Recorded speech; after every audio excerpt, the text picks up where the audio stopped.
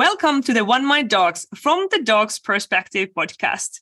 I'm your host, Noora Keskievari, and on this show, we will explore personal dog journeys and uncover how we can become the best possible dog owners from the dog's perspective, of course. Our super interesting guest today is Liza. She's an agility instructor from the United States with over 20 years of experience in horticultural therapy. Liza made the transition to teaching agility full time. Dogs are her true passion and a major part of her world. I can't wait to hear more about her story. Welcome to the podcast, Liza. We can't wait to hear more about your inspiring journey. Tell us a little bit about yourself. Hi, I'm Liza. I'm glad to be with you. I live in Northern California. I teach agility here where I live. I live with 4 dogs, and I've been doing agility, as you said, for 23 years now. I'm really passionate about dogs and about the sport, and I had a great time doing it. Yes, so I can't wait. And now I just noticed that I pronounced your name a little bit Finglish way, so it's Liza. I'm sorry about that.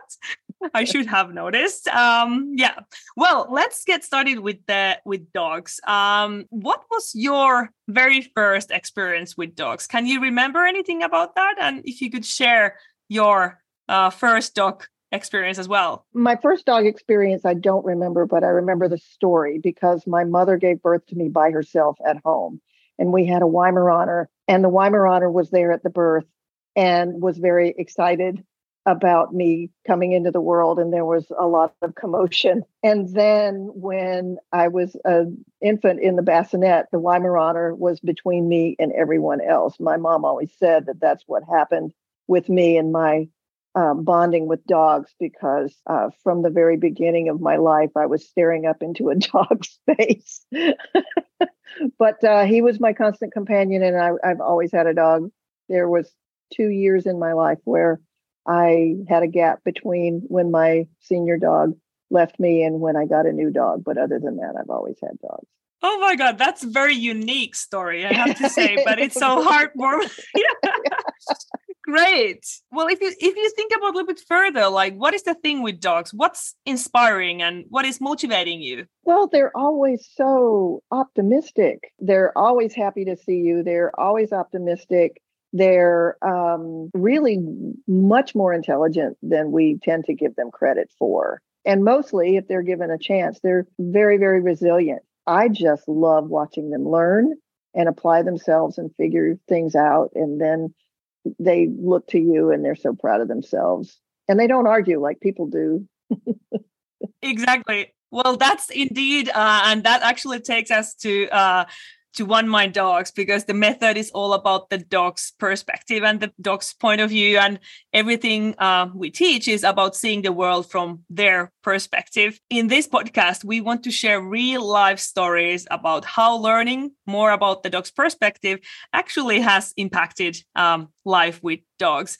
Liza, you have joined OneMind Dogs community about 10 years ago. Tell us, how did you get started with OneMind Dogs? Sure. Well, my teacher at the time was Rachel Sanders, and she was one of the first coaches. And she brought Jaco and Janita, maybe I'm mispronouncing her name. No, that was perfect. She brought them to Tulare, and I got to go to a seminar. I remember I learned a back lap. That was the first technique I learned. And I was dumbfounded by how the dogs could just do things. If you got your handling halfway in the ballpark, the dogs would just say, oh yeah, that's the thing I'm doing. That's the thing I'm doing. And I came away from that workshop saying, that's it. I'm only going to learn this way of handling from now on. And Rachel was quite adamant about it too. So I had her, and then the website started the end of 2013, right in 2014. And I was hooked and attended many, many, many trainings after that. Now I want to absolutely hear more about what you have experienced with that. So what can you mention a moment or detail that what was your biggest kind of eye-opener when you think about learning more about the dog's perspective with OneMind Dogs? Well, I learned that there's always a reason for what the dogs are doing. And case in point, there was an article about a weave pull situation. You'll remember it in in your website where all the dogs that were skilled dogs were missing the weave pole entrance, and they couldn't figure out until they got down on the floor and they looked at it from the dog's perspective, and there was a staircase back behind the weave poles, and so it looked like there was a 13th pole. That was a huge thing to me. I was like, there is always a reason. And I started learning to get down on the floor and look from the dog's perspective, or notice what the dog is smelling or hearing. That was one of the biggest things, along with the handling. The handling is a whole different topic. Wow, that is indeed a really eye-opening moment for many, I guess. Hey, can you actually at this point share us a little bit about your dogs, like maybe your previous dogs and the dogs you have currently, and how are you kind of active with them? Well, I'm on my 6th agility dog. Maybe we'll see. We'll see if he wants to do agility. And I had 3 Aussies, one of which is still alive. He's my old guy. And then Hefe came along, and he was my first dog that I trained specifically OneMind. I was learning OneMind stuff when he was a puppy. He took to it amazingly well, and we've had a lot of successes. And then both my OneMind instructors, coaches in the States and in Finland said, okay, now you need a dog that puts pressure on you. So I got a border whippet from Jen Pender, and he is lightning fast. And so now I had to learn a whole new skill set of things. And then now I have a 1-year-old puppy, and he's a mix of whippet, border collie, and terrier. But the terrier rules the roost on him. So we're going to see about him. Oh, no. That sounds like a challenge for the future. Yes, but fun. Women. Fun one. Right. Yes. When you go back to training your dogs, let's put it in this way. Like, is there something that you have learned about dog training or dog's perspective that has changed you as a person, or somehow changed how you behave yourself or think yourself? Absolutely. One thing that I have learned is what they taught me, that the emotional state that the dog is in when he learns something is going to transfer to that something. That shapes how I train. The other thing is that when I'm speaking their language, we can get a lot more done a lot quicker. And I don't have to bore my dog with repetition. Here in the States, that is pretty much a mindset that we slice things very, very finely, and we don't up the ante with the dogs very quickly. And OneMind, Janita taught me a long time ago, this is natural to them. Move on. Keep them happy. Don't let them get bored. They are capable of so much more. Throw stuff at them, support them, and see what you get. And there's a reason for it. And then you'll learn something, they'll learn something, and everybody progresses. And then the dog's confidence just builds. And the other thing that she taught me was that when the dogs come into the training environment, they should feel like it's Disneyland, and they're in charge of all the rides. And I find that the dog's enthusiasm and their learning curve just shoots up when you come at it from that perspective. That was really well put. Well, if we go to these eye-opening moments to hurdles you have faced with your dogs, or challenges you have faced, could you share us some of those? We all have had those, and also describe a little bit like how you overcame them. Let's see. Well, with Hefe, it was speed. He's super. He's very accurate, but as we know, if everything's under control, you're not going fast enough. And he also did not see the reason to forsake one tunnel entrance for a perfectly good one. So I had a lot of work to do to teach him to follow in my handling around tunnels, because maybe being a terrier they were, but building his speed and overcoming that particular thing was Hefe's thing. With Lee, his name is Lii for learning is infinite, because I got him to learn. Yes. He is just so much faster than I am. And all of my fine handling that I learned with Hefe is great. But if you're not even visually relevant because you're 30, 40 feet back, then it doesn't help you a whole lot. And what he taught me is that dogs can stack commands. You can form sentences with them. They are processing so quickly that you need to get your cues out, whether they be physical or verbal, so much sooner than you think is comfortable. Because if they can get their information in time, they can do the things. He's such a wonderful dog. He tries so hard. But I had to dip my toe into the world of verbals because I just wasn't there. That's been a journey. But also, as I was reminded by Tulia just a few weeks ago, because she was here in the States and I got to work with her, relying on those verbals makes you lazy with your handling. With him, I've had to do that training, but also I can't just let what I know about my physical handling go, even from way behind.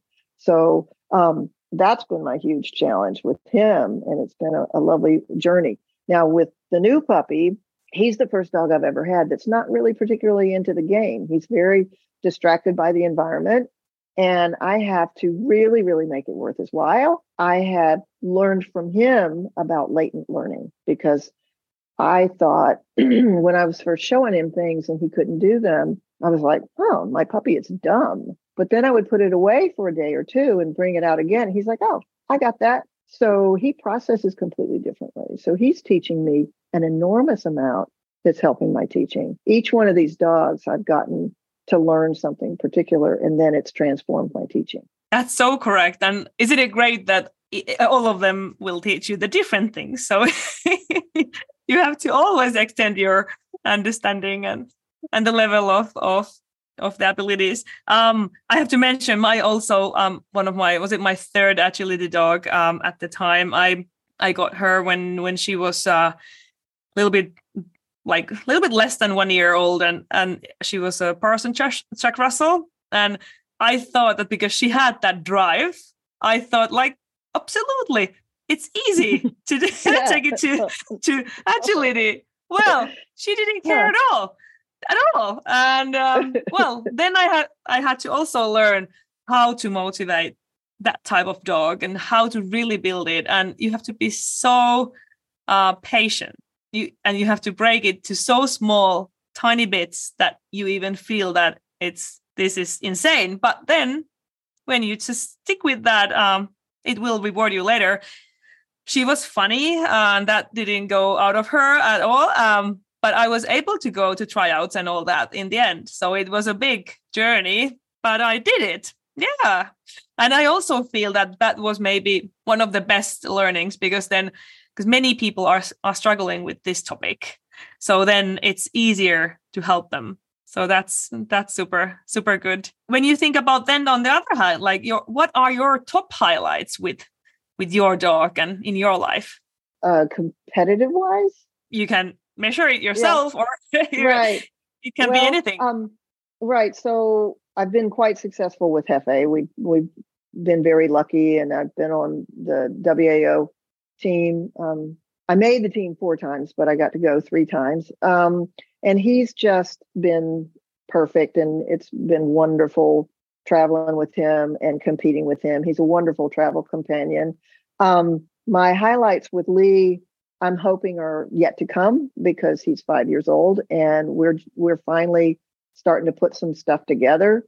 I broke my ankle when he was a puppy, so and then the pandemic hit, so there was a big chunk of time. One of the highlights about Hefe and Lee they are amazing school dogs. I don't know why we in agility don't do things like horse people do, because person who doesn't know how to ride learns on a school horse. And a horse that doesn't know how to do the things gets a good trainer. And so I've found with a lot of my clients that if I can let them run a dog that's trained and knows the things, then that opens up a huge world to them. They're like, oh, that's what it feels like. Okay, now I know what I'm working for. So both Lee and Hefe are amazing school dogs. And I would say that my biggest highlight with my puppy right now is when I'm down in the arena and he has a toy in his mouth and he looks to me and he offers to come to me and engage with me with a toy. Like right now, that almost brings tears to my eyes because I've fought long and hard for it. So exactly. So and the feeling is the same. So it doesn't matter what happens, but if you are achieving your that time of like goal that you have set. So yes. It's again from the dog's perspective. So because they are all in the same in the different levels and they have different goals. so that's a good way to think about it. How has it impacted your life in general when you started to learn more about the dog's perspective in training and living with your dogs? Well, it's impacted my teaching the most. The way I teach agility completely changed. And so that's the biggest impact. As far as living with my dogs and my training with them, I have started observing them like a beloved. Did you ever have a crush on somebody in high school and you just watched them all the time and you wanted to know what was their favorite food and where did they go and what were their books that they like to read, and if you were really crushed out on somebody, you really wanted to just hang on everything about them. I do that with a new dog to just see, well, do you like rabbit versus sheepskin? Do you like frisbee versus ball? Do you like which food? How do you play with other dogs? And then I really, really get to know them as a personality and as an individual. And then I can formulate my training plan from there. Does that make sense? That makes so much sense. And that's so well said. And I think everyone will understand that is definitely. And some, like, I think many times people kind of skip that part and go directly to just working or training them and not to observing them and giving them time. So that's really kind of topical thing as well at this time. Well, let's go to that part of dog ownership. So if someone in your like friends and family is going to get their first dog, what would be your tips to them? In general, I would say be fun, be patient, and be predictable. All three of those things the dog needs. And as you're observing them and getting to know them, make sure that you are super fun. You may not always be as fun as what they want to play with, but you're going to try. And get them out to as many places as you can, and throw a lot of stuff at them because you don't know. You may have an agenda that I just got this puppy and he's going to be the best agility dog, but you don't know what his talents are and what he wants to do. Just expose him to a lot of stuff, a lot of places and activities, and within reason, with good advice, other dogs, I would say never set foot in a dog park personally, because I don't think it's a good place for most dogs, but really, really give them a lot of opportunities. I guess I don't have children, but if I did have children, they would get an opportunity to try music and sports and camping and swimming and all the things. And I think we should take that attitude with dogs as well. I was just about to say that, and I was thinking the same. With my kids, we have been trying to do that, and you can see with children that how different they are from each other, and what they like and what they don't like, and all their temper and everything. So, and that's the same with dogs and puppies. Even with one litter, I was just visiting a litter and 3 puppies, and they were all totally different with each other. So that's sometimes hard to understand for people who haven't heard about this. So they might think that all dogs are same or all the same breed. Puppies are the same type of dogs, but no, that's not the case. Hey, Liza, your background is truly fascinating. We would love to hear more about your previous careers and also theater experiences and all that. So please share us your stories from that world. Well, in high school and college, I did theater. I was a bit of a withdrawn kind of person. So, of course, I started theater to get me out of my shell. And I think my family has a bit of a theatrical flair. So I did theater in college and did summer stock and then kind of just bummed around for a little bit. And then I ended up when I came out to California, I got involved in horticulture, learning to do organic farming specifically, and then immediately got drawn into doing horticultural therapy, which is hard to say. It is. It is hard to say. Right. And it's basically just taking the growing of plants and using them as a therapeutic model. First, I worked in the San Francisco County Jail. There were times when there was a time back in the day when the Rodney King riots were happening, that all the deputies were out in the streets, and so the civilians were running the jail, and that was interesting. It was fairly frightening. So I was working in the jail, and I was also working in small private mental institute for severely schizophrenic patients, and they worked in the garden, and that was their behavior modification. And then I spent 16 years in a drug and alcohol rehab.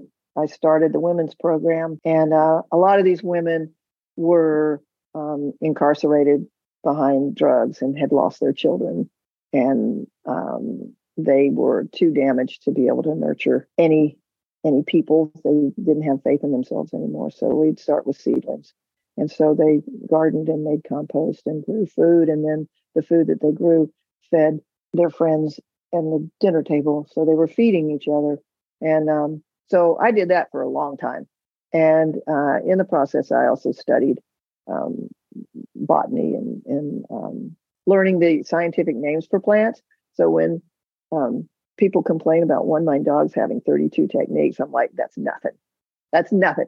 I've got hundreds in my head, so you can remember these. But anyway, and then I started doing agility on the side, and about 3 years into doing agility, I'm working full time. And I'm doing agility. And then I was at a class and I was like, oh gosh, this instructor's terrible. I could do better than that. So I started doing some classes on the side. And then when my job transitioned out and that work came to an end, I just moved into agility training. And it's been very interesting because the dogs are easy, as you know. The people are the ones that are harder to convince, because we are teaching them a second language. That is the big struggle of OneMind Dogs, I think, is convincing people, no, we're not going to train the dog to understand our language. I'm going to teach you the dog's language, and you're going to love it. But all of my skills for working with, quote, difficult populations, and my ability to joke and draw metaphors, I think that's one of my strongest suits, is I can reach for a metaphor that resonates with a person and make them go, oh, that does kind of make sense now that you put it that way. So that's where I am. That's how that all came about. All of that before has poured into my teaching now. Wow, that's a journey. It is a journey.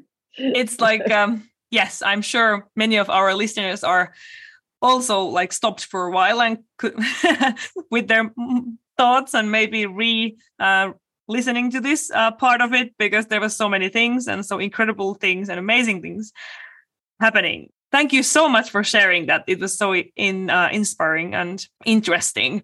And it's interesting also to, like, all these stories, then they end up with being really addicted to dogs and agility. Well, yeah, the dog addiction, that was going along the whole time anyway. And I always had dogs in the garden. I always had my dogs in the garden, and they were part of the therapeutic process. Absolutely.